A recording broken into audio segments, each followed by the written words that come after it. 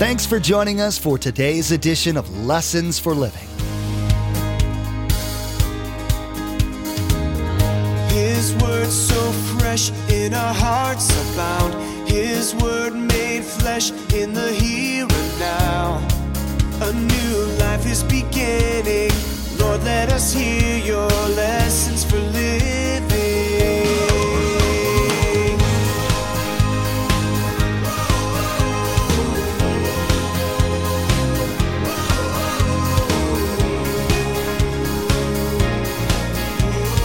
Lord, let us hear your lessons for living.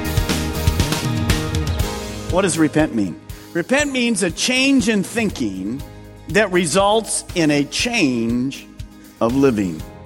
Jesus said no one could enter the kingdom of God by living the same way they were living. You have to change direction. You have to change your way of living. You know, very often when people hear the word repent or be sorry, they're sorry because they got caught, but they're not sorry enough to change. What does true repentance look like? Today, Pastor Mark will challenge listeners to build credibility in their apologies by the way they act.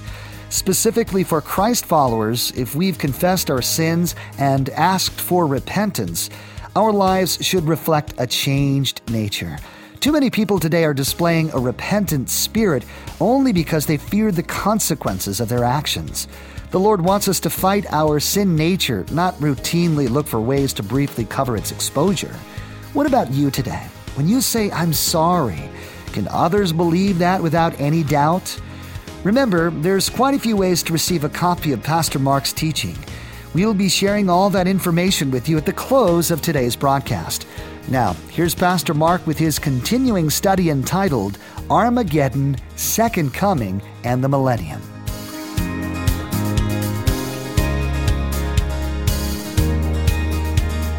Lord, let us hear your lessons for living. Picture this now, Kodak moment.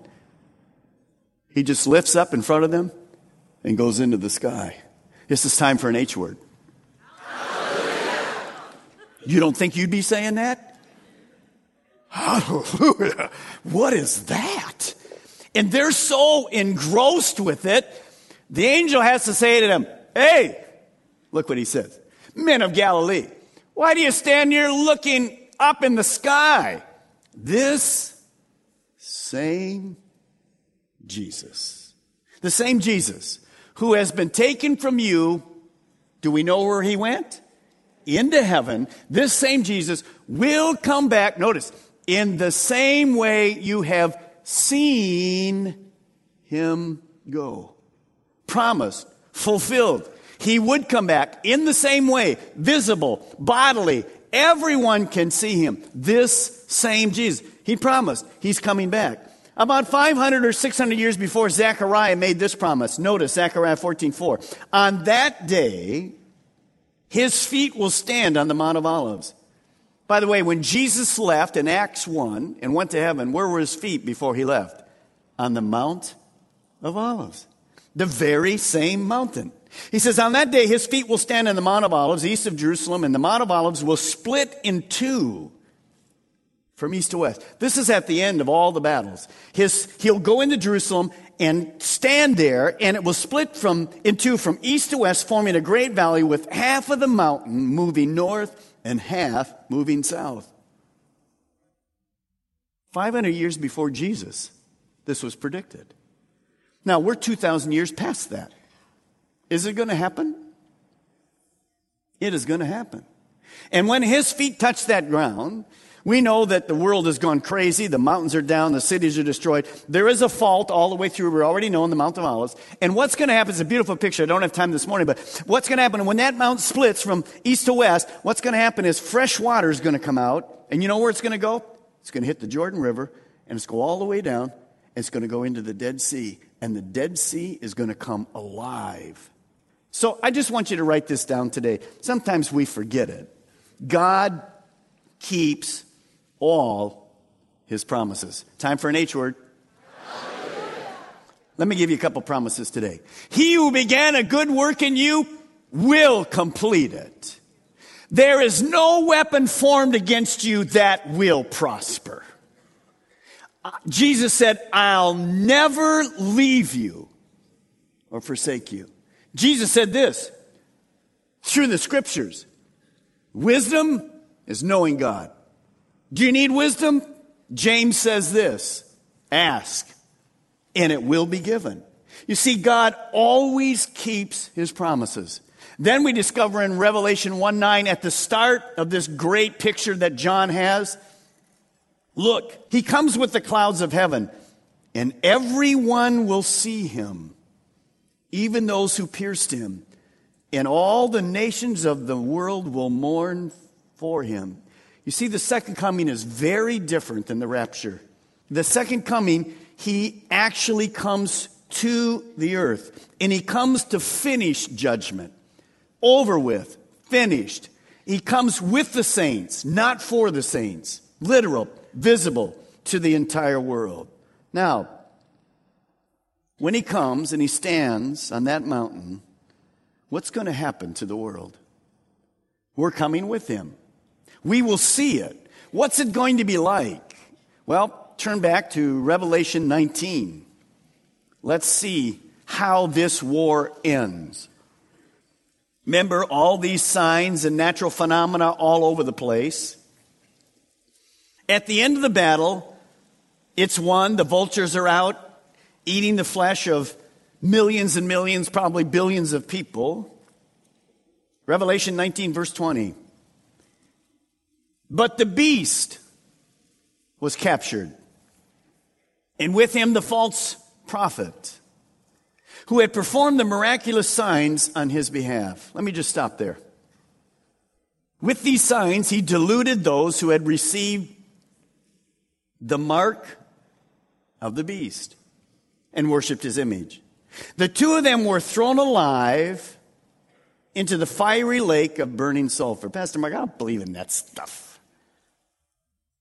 Continue with that, and that's where you will be. See, it's the lake of fire. That's the final destination of all who refuse Jesus Christ. Really? Look at verse 21. The rest of them were killed with the sword that came out of the mouth of the rider on the horse. Remember, Jesus? One word, the battle is over. And all the birds gorged themselves on their flesh. You see, Satan and all the armies of the world are totally defeated. God wins. He destroys all the wicked people. They're sent to a place, a holding tank, until the great white throne judgment.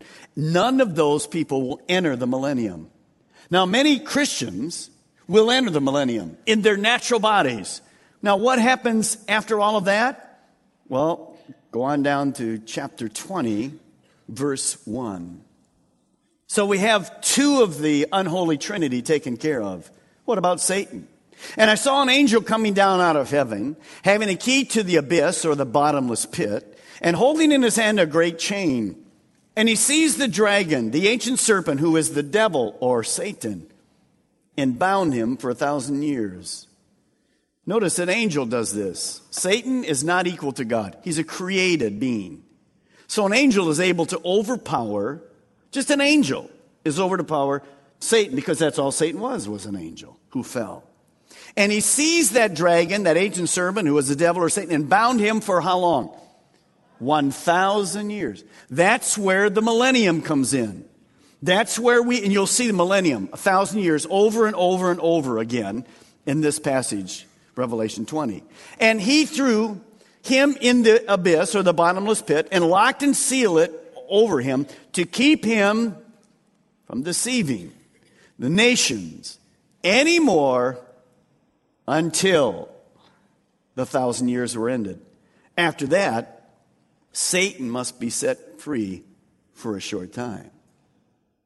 So we'll talk about why God allows him in the end to be freed after 1,000 years. So here you have a picture of the defeat of Satan, all the armies, the Antichrist, the false prophet going to the lake of fire. They're done with forever. And the other people who are not believers are set aside. They will be judged later, put in the lake of fire. And Jesus begins this reign on earth. It's 1,000 years. It's a place of peace. It's a place of prosperity. It will be like the Garden of Eden. Just incredible, beautiful. See, this is the answer to the prayer we started with. Thy kingdom, tell me, come. Thy will be done on earth as it is in heaven. This would be the first time since the Garden of Eden where the will of God is done on earth. Jesus Christ will rule with an iron scepter. He will be here for 1,000 years with us. Notice what Revelation 11:15 says. The kingdom of this world has become the kingdom of our Lord and of his Christ, and he will reign, say it with me, forever and ever. H word, H word, H word. Another H word. Hallelujah. Now, how long is 1,000 years? Well, there isn't anybody in here who's lived even 100 years. That's just 10 times. In perfect paradise. New body. 6'11". But guys, that's just the beginning. He will reign for how long? Not 1,000 years. Forever and ever and ever. It's going to be absolutely incredible. Well, this is the day we've been waiting for. No more sickness, no more sorrow, no more disaster, no more terrorists, no more murderers in the malls or in the churches. So what about the kingdom of God? What is that all about? Turn with me to Mark chapter 1. Vieira, Mark chapter 1, verse 15. Early in his ministry, Jesus taught about two spiritual kingdoms. Now, we're not familiar with a king, but Jesus was. Mark chapter 1, verse 15. Notice what Jesus says. The time has come, in verse 15. The kingdom of God is near. Repent and believe the good news. You see, there's only two spiritual kingdoms in this world. And in this room, and in Vieira, and even watching by the internet, everyone belongs in one of two kingdoms. What kingdom you're in when you die determines where you spend eternity. There's not a middle kingdom. You know, we have Republicans, Democrats, and some people are going to vote independent. No, there's two kingdoms. Notice, the kingdom of Satan, where Satan rules, and the kingdom of God, where God rules. We are just people that are in one of those two kingdoms. Every person, amazingly, we forget this, is born in the kingdom of Satan, separated from God, headed for eternity in hell forever. That's what happened when Adam and Eve fell. That sin nature went to all mankind. So, how is my grandson going to get to heaven? Well, at some day, he's got to change kingdoms. We saw these beautiful kids here, and Vieira had their children's choir today. These beautiful kids who have already at a young age, what? Changed kingdoms. See, the only thing that you and I have to think about today is this. Jesus said to his disciples, the kingdom of God is on hand. It's here. Now, do two things. You need to repent, and then you simply need to believe. One day, Paul wrote about Jesus. He said this in Colossians, "For Jesus has rescued us from the one who rules in the kingdom of darkness, and he has brought us into the kingdom of his dear Son.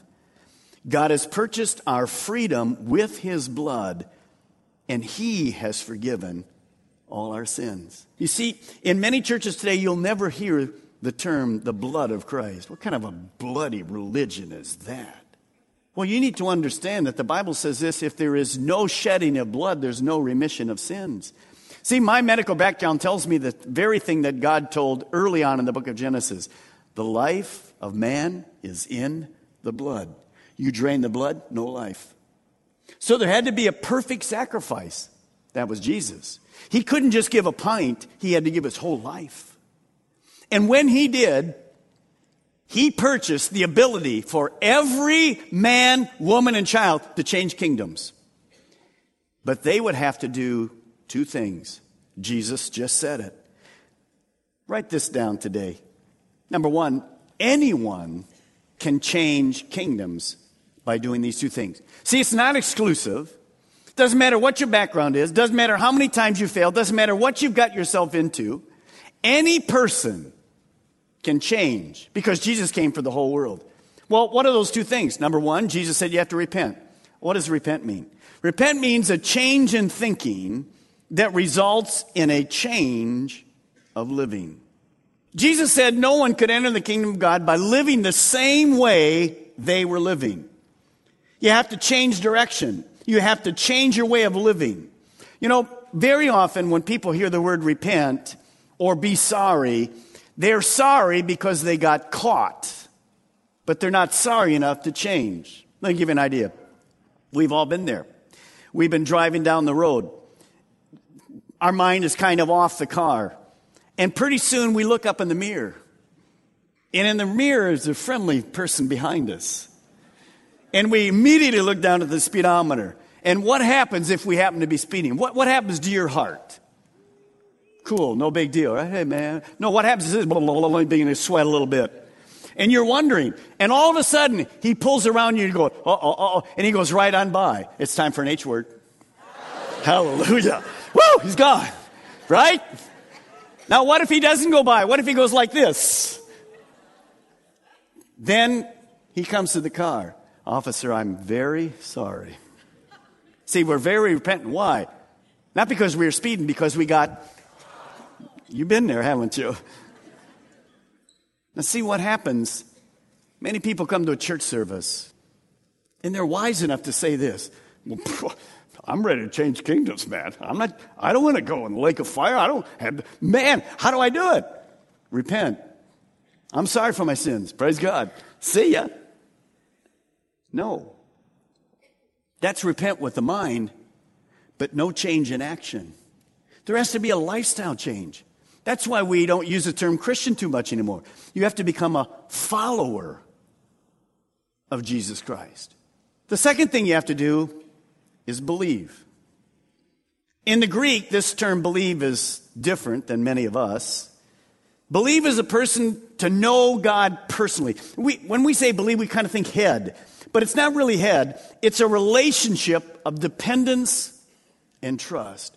You see, when I change kingdoms, I now submit to the king. I do life God's way. Currently, you say, well, I'm doing my life my own way. Why would I? No, you're not doing your life your own way. You're doing life Satan's way. I am not. You're deceived. You're nothing but a pawn of Satan. There's only two kingdoms. There's not kingdom of Satan, kingdom of you, and the kingdom of Mark Balmer. You're in one of two. And when I submit to a king, I obey the king. So there has to be this belief. A belief that has a relationship of trust and dependence. See, there's warfare always happening in our lives. Jesus then made a bold statement. It's a statement that includes a term that maybe some of you don't like. Look what he says in John 3:3. Jesus declared, I tell you the truth, no one can see the kingdom of God unless he is born again. So to change kingdoms, a person has to confess with their mouth, believe in their heart that Jesus is Lord, and then simply follow Jesus Christ. They enter a spiritual warfare, but now they're on the other team, the winning team. As we're studying end times, we're in the battle for one thing. We forget this very often. We're in the battle for the souls of men and women. There's spiritual warfare in this room, in the internet, watching from Viera today. Look what Jesus said one day. Mark 16. And he told them, go into all the world, preach the good news to everyone, everywhere. Anyone who believes and is baptized will be saved. But anyone who refuses to believe will be condemned. Well, Pastor Mark, what responsibility do I have with all this stuff? What does it mean to me at all? Come on. I like the stuff. I like the end time stuff. But what in the world am I supposed to do with it? Listen. Two things. Number one, get in the right kingdom. Number two, we have to be praying for our relatives, our friends, our co-workers, the students around us who are not in the kingdom of God. They're clueless. We have to pray that their eyes would be open. You need to invite them to church. You need to get them a DVD and the CDs and begin talking about. See, there's only two kingdoms. You see, the church is in four walls. In Viera, you're in four walls. But the moment we leave this building, we take the good news to the world. It's outside of here. There are no angels flying around with the gospel message today. There are not 144,000 Jewish Christians there are not witnesses that have been coming from heaven down here. It's you and it's me. We are battling for the souls of men and women, our friends, our loved ones. Well, Paul said this in Romans, for the kingdom of God is righteousness, peace, and joy in the Holy Spirit. Some of you think in the kingdom of Satan there's righteousness, peace, and joy. No, sin is pleasurable, but for a season. There's death in the kingdom of Satan. You see, we're right with God. We have peace with God. And I have a joy, listen, that's unspeakable. But I want to say something to you. My security is not in man. My security is in Jesus Christ. You say, well, we're not safe in this world. You're exactly right. It's not only the church. When's the last time you were to a mall? You're not safe in a mall. We're not safe anywhere. But I'm safe in Jesus Christ. Why? If all of a sudden I'm taken out of this world, I'm in heaven, absent from the body, present with the Lord. Now see, you can't get that in the kingdom of Satan. It's impossible. So the kingdom of God is right, being right with God, peace, joy. It's time for an H word. Hallelujah. Is it the best lifestyle in all the world? You got it. It is. I want to ask you something this morning. Here's what I want to ask you. Which kingdom are you in? You see, are you in the kingdom of God or the kingdom of Satan? Well, Pastor Mark, I'm not sure. Then I know which kingdom you're in. See, if you're in the kingdom of God, you know it. Because there's peace. One day, Jesus said a very, very defining statement. He who is not with me is against me. Well, I'm not against God. If you're not in his kingdom, you are. You see, if you're not following Jesus, you're not following Jesus. If you're not following Jesus, you're against Jesus. If you're not following Jesus, you are in the kingdom of Satan. I can tell you this from my own life personally and from dealing with people over the last 50 years in ministry. You will never get your life straightened out until you change kingdoms and get in to the kingdom of God. You never will do it. Remember the Lord's Prayer? Our Father in heaven, hallowed be your name. Your kingdom come. And then it ended with this. Your will be done on earth as it is in heaven. You know what God's will is today? That every single person change kingdoms. There are only two spiritual kingdoms in this world, and every person belongs in one. The kingdom of Satan, where Satan is the ruler, or the kingdom of God, where God is the ruler. Today, Pastor Mark taught us that there's no riding the fence when it comes to eternal destination. In order to enter God's kingdom, we must repent and believe in Jesus.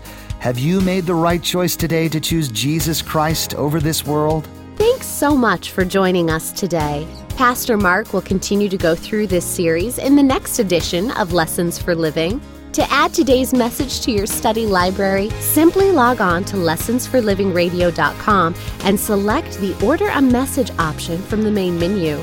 The cost for each CD is $5, and that includes shipping. Again, to place an order for a CD, simply log on to lessonsforlivingradio.com and select the Order a Message option from the main menu. What all can we expect during Christ's 1,000-year reign on earth?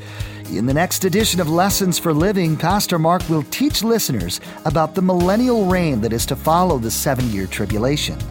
The curse on nature will be removed, the length of life will be increased, and there will finally be perfect justice. These are just a few of the many great things that Jesus will bring when he returns to reign on earth. You've been listening to Lessons for Living with Pastor Mark Balmer of Calvary Chapel, Melbourne. Please join us again here on Lessons for Living, and together, let's do life right.